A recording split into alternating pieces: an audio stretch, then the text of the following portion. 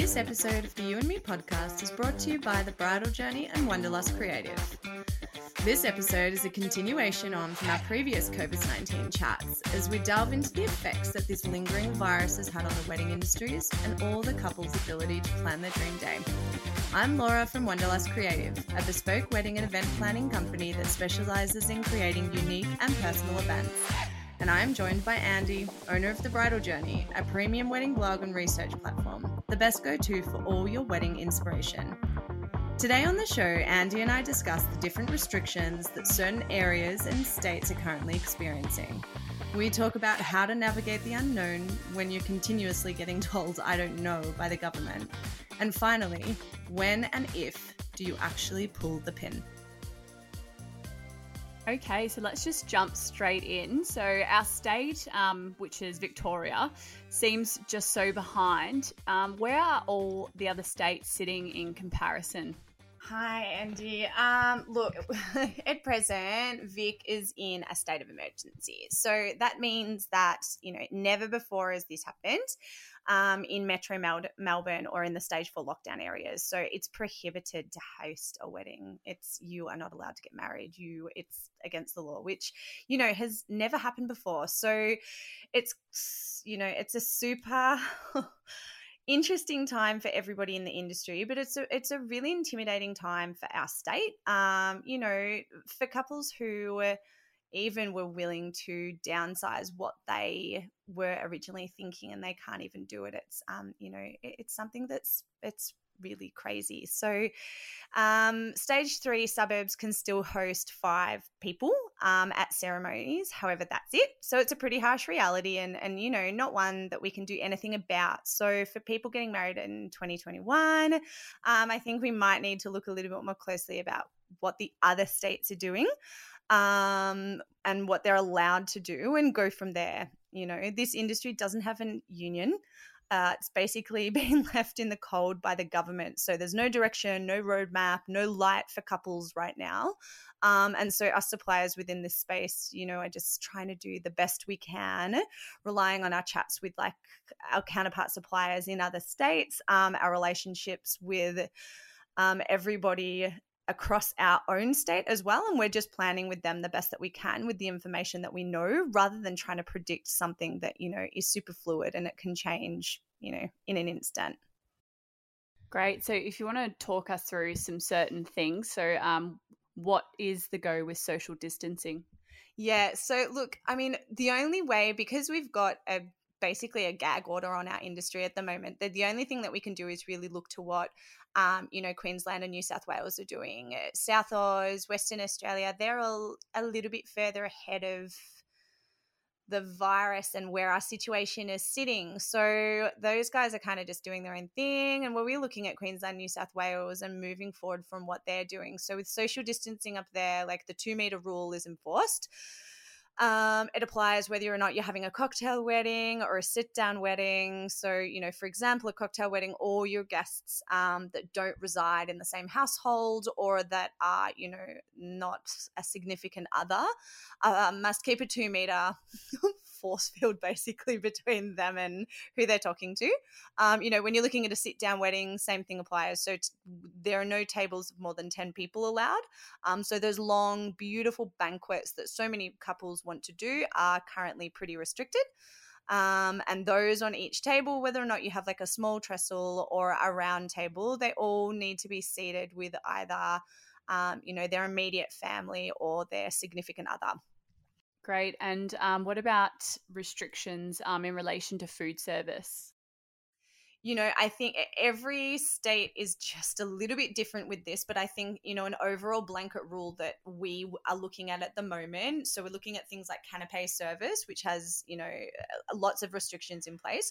There are no shared meals, no feasting style meals. So no charcuterie tables, no dessert tables, no shared drink or water stations. So it's essentially the caterer must serve each portion of food at all times to the guests. Guests can't just go and entertain a help yourself style of setting. So walk-up bars are also restricted because it means that the square meter rule can't be implemented because everybody's standing so close together to order at the bar. So there's tray service and table service only that applies up there. And table settings. What is the go with, setting out your table? Yeah, so that's sort of something that I don't think if you don't have a stylist, or you're looking at something and using the aesthetic of the venue itself, then it's something you're not going to need to worry too much about. But there are some venues in some areas or some states that have restricted the details that are allowed to be brought in by styling or design companies. So there has been note of limitations to bringing in external cutlery. So you might want black cutlery, or you might want some, boutique crystalware for your glasses, or you might want color pops of glasses. That's all restricted to be brought in unless it can be commercially washed and approved by the venue themselves prior to the service. So that's an obvious impact to the venue. Not a whole lot of them kind of really want to put that extra stress on themselves.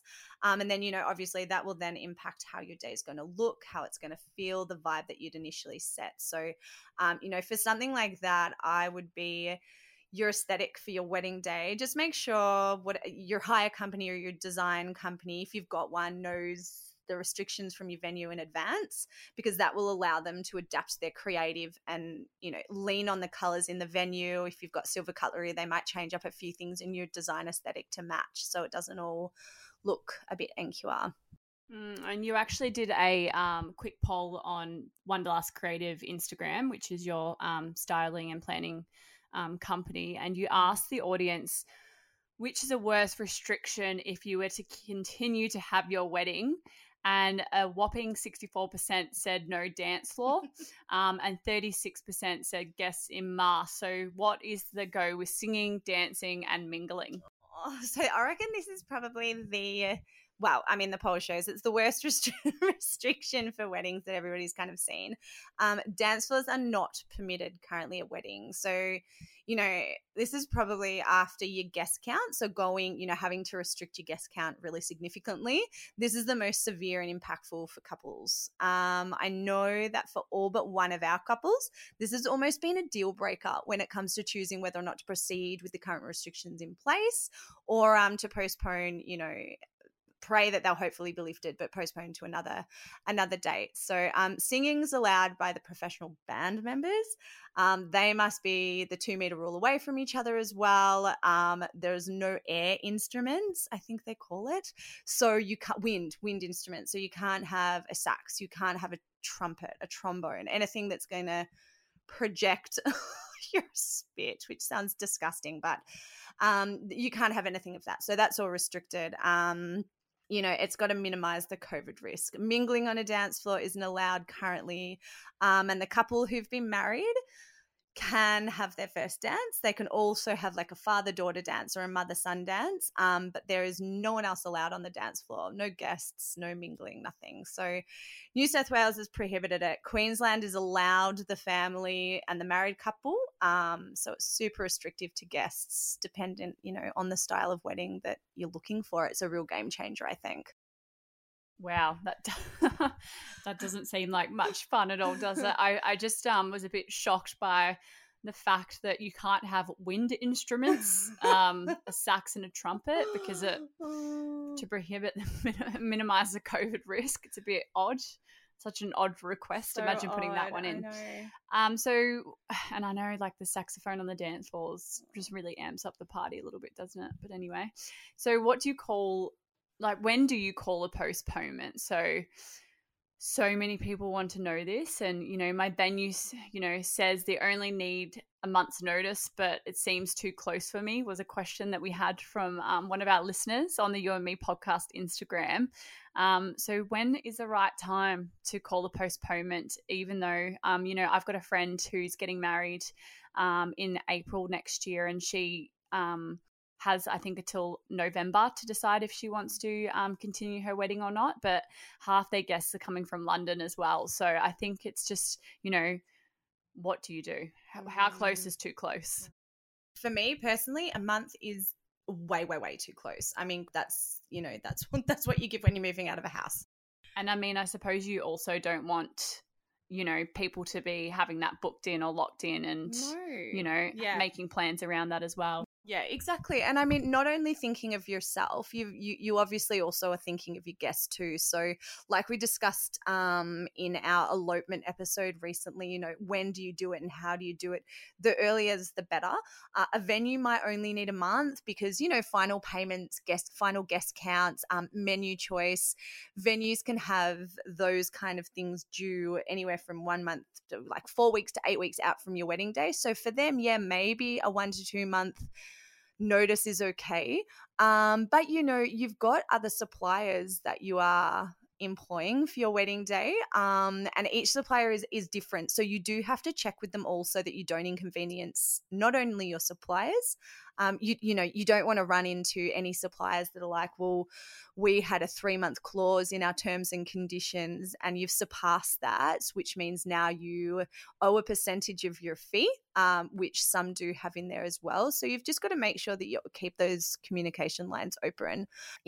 For our clients, personally, the latest time that you can do it before your wedding is 3 months, and we're doing that with clients that are local, guest lists under 100, and no traveling guests. But majority of our clients are doing it at the 6-month mark, because it's also what people have also got to take into consideration. I feel like couples are in a really bad spot because they've got to think of all these other people and they're not even really thinking of themselves. They've got to think about their guests. They've got to think about their venue. They've got to think about the money. They've got to think about the suppliers. It's really, really tough for them. So, we kind of do, obviously in my business, that all for them. But 6 months is what I have suggested to all of our couples. And I know a lot of other planners are doing 6 months as well, because what, couples have also got to keep in mind is that basically since February this year, a whole year. And, we might not get back to full-scale weddings until Feb or March next year. Who knows? So that would equate to an entire year of weddings postponed. So you've got a slot. Everybody that was postponing in Feb, March, and April, not many people get married in winter, not as many anyway, but you've still got to try and fit that whole year of weddings into the next year. And so couples who are looking potentially to postpone now have got to keep that in the back of their mind, that there's going to be like less flexibility for suppliers and venues on dates, which, inhibit them. Yeah, and another listener question we had on the You and Me podcast Instagram was, we can't take the unknown anymore. What's the harsh reality? Is summer 2021 even going to happen? It'll be our 3rd postponement. Oh, I just feel so bad for everybody. It just sucks, And unfortunately, it's probably not what people are really going to want to hear, but it's the truth. Unfortunately, we can't confidently give you an answer that will give you a concrete plan to be able to put in place. And I know for some of my brides that are very, what is it? Is it Right Brain that's organized and Left Brain's creative? Whichever one that is. The list makers. The list makers, I think, are the Right Brain. For those guys, it's really hard because it's basically saying, well, here's an idea, but I don't actually know if that's going to happen. And the really awful truth is that I wish we had insider knowledge, or I wish we had, knowledge prior to our clients, or a crystal ball or something to be able to help them navigate it. But we're actually none the wiser than what the government's sending through their media messages than the couple. Our industry has written to all state governments. I know there's been a pledge put in every single state to our state government. There's also been one that has gone to the federal government to ask for a better roadmap. The owner of Chin Chin was actually on, I think it was a New South Wales. And Chin Chin, if you're not from Melbourne, is an amazing restaurant in Melbourne, and he owns like so many other incredible spaces. But he was actually on a New South Wales, I think, news program yesterday, and he was just like, "This is just getting ridiculous. Like, we need a roadmap because we can't open with 24 hours notice like other people can." And it's the same with the wedding industry. We can't wake up on Monday and just, suddenly have a wedding on Tuesday. So, unfortunately, at this stage, we haven't received anything. So, 2021, from January to May, Okay, so let's just say from the first month to the 6 months, to the start of June, I'm kind of optimistic. We're going ahead with all the weddings. But we've got some scenarios in there that's got different guest numbers. It's got different food service allowances. It's got different venue scenarios. So we've got a few options put in place there. I'm way more confident in the spring, summer. So, the September 21 to Feb 22, much more confident in those months. I'm hoping we'll be back to almost a new normal. I don't know what normal what we can expect for them, but I hope that we're not going to wake up one day and suddenly be able to hug everybody on the dance floor and do the Zorba with everyone. It's not going to suddenly happen like that, but I feel like the spring summer season next year is going to be a lot more closer to what we're used to. And that really stresses someone like me out who is engaged and had always planned to get married during that time. And what does someone like me do? Like I obviously don't want to plan my wedding right now because I don't know what's going on. And I was always planning on getting married in that summer of 2021. But what about all these brides that are now postponing to that time? Do I, that is quite stressful for me in terms of, do I need to now start planning something and lock in a date, even though it's so far away, to lock something in because so many people are postponing till then? Or, what would you suggest for someone like me that, perhaps hasn't even looked at it because it's about 1.5 years away, but things are slowly closing and suppliers are, being postponed till then and getting booked out already. So what, is there any advice for people like me? Oh, do you know what? There's so much. I think what you've got to do is you've got to pick. Look, you've got to have a date because there are not many suppliers that you can book without having a date. I mean, a planner is one of them, but you can't book a photographer without a date. You can't book a celebrant without a date. So you have to have a space and you have to have a date. The next thing that you need to do, so you do need to look at booking them. The next thing that you'll need to do is work out with your partner what is your most needed suppliers. So if you're super into florals and you have to have this particular florist, or if photos are everything and you must have a particular photographer, then I would say once you've got your date, you book them in. If there are things that you're not too fussed about, then I would hold off and I'd wait. I'd read lots up on the availability of particular vendors, but if they're not your top 5, no, I don't think you need to rush and book them. You need a venue. You would be surprised at how quickly celebrants book out. So if you have got your heart set on somebody, they can be booked out 12 to 18 months in advance, which is definitely something that I had not anticipated when I actually had my wedding. And that was quite a few years ago now. So even then it was kind of touch and go. Now, they're high in demand and people book them, as I said, 12 to 18 months out. So celebrant, your space. If you've got your space, you've got a date. If you've got a date, then you can go forward and book your other suppliers. And you've got to pick the suppliers that you want to put a deposit down now for that mean the most to you. If you're not fussed about flowers, then don't even think about them until we're a little bit more settled and we know more, because there is an abundance of incredible florists out there, and the chances are they're not all picked on your date 12 months out. But for something that you do not want to scrimp on, and you've known in your heart of hearts that you want this supplier from the day dot, then I think that you've got to book them in now, pay the deposit, check their COVID T's and C's, check their normal terms and conditions as well, because even though a lot of people are putting in COVID clauses, you've still got to make sure that you're comfortable with their normal T's and C's, because that doesn't change, that applies as well. So check them, and when in doubt, just ask a supplier, because if you can pay a minimum deposit to secure them, then pay it. If you can pay installments rather than lump sums, then if that's going to work out for you better, then that's something that you can do too. But I think that all the suppliers are here to help everybody getting married right now, but you just need to talk to them.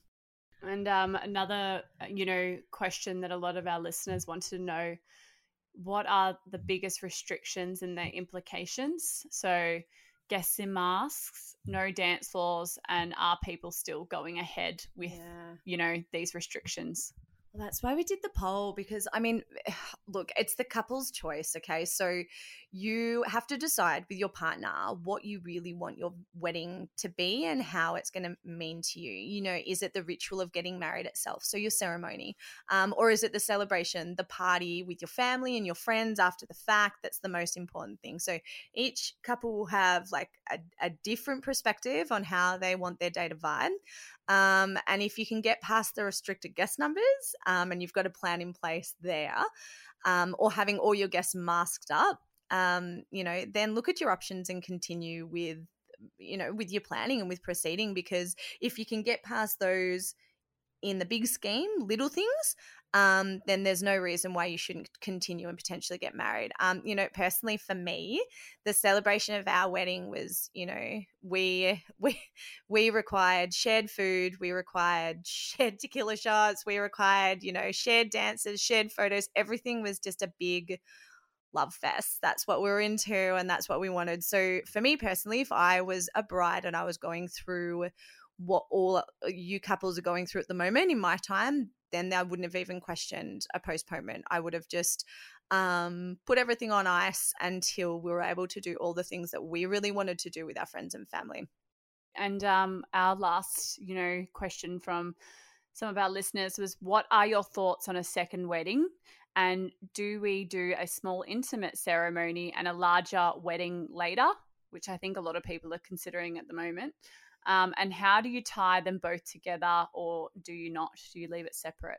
Yeah, I thought this was a really interesting question because obviously people have been thinking about, okay, if we do like a mini elopement and then a bigger party, like does it all have to look the same? And I'm all for an intimate ceremony and a large scale party later. I think, we have got plenty of couples doing it next year and I'm super excited for them. So I think it's a tough decision though.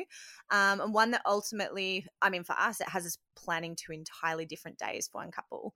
But I think seeing them smile and them get excited for their wedding again after so much disappointment is really worth it. So, if you're hiring a planner, if you're choosing to do the double options, probably going to be one of your best investments. The amount of work to plan and create 2 cohesive days is huge. A professional company will obviously take the stress and angst out of it for you guys. I think couples have had enough of that already, but I don't think you need to completely replicate both days when you're planning an intimate ceremony and then a larger party later. Most of our couples that are having a small ceremony on their actual wedding day aren't even having the ceremony at the place that they're having the party at. So they're changing places. So, with any creative, you've got to make sure that you're enhancing a space or enhancing the surrounds in which you've chosen rather than recreating it. So if we've gone for this like disco vibe party in a paddock under the stars, I'm not exactly going to go and take that to, somewhere like Glasshouse inside that's just, beautiful and green and soft and absolutely should not break glass walls. So you've just got to really think about, where you're going to have the ceremony and what aesthetic lends itself to that space. You absolutely do not have to tie them both together. Chances are your guests won't even notice. So I think you've just got to, plan for where you're going to have it and not put another stress about making it cohesive on top of what you've already got. Great. Thank you so much for answering some of our questions. Oh, that's all right. We love this coming through on the You and Me podcast. I think it's one of the biggest things when we was first, thinking about this, Andy, was we were just like, we just want people to engage and we want people to ask questions, and there's so much info out there and there's, no real platform to answer anything. So, I think this is really good, and we still want people to ask us questions and send them through. So do not stop. If we haven't answered something and you really want us to answer it, then make sure you chuck it up on the You and Me podcast, send us a DM, and hopefully we don't have to do too many COVID episodes, but I think this is really good for people. And if you want to hear more, make sure that you subscribe and give us a rating. We would love to hear what you think of us, and it keeps us going, so that'd be great. Thank you. Bye.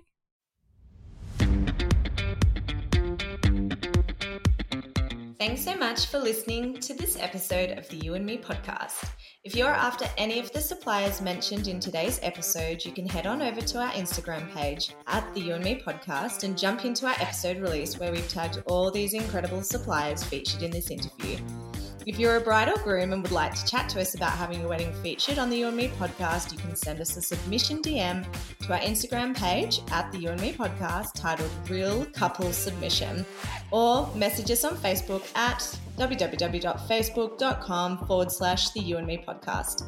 Leaving reviews, rating the episodes, sharing the love with all your loves, and subscribing to our podcast really helps us to continue producing the amazing content designed just for you. So don't be shy. You can also follow our ordinary lives with Andy over at The Bridal Journey and Laura at Wanderlust Creative. Thanks for joining.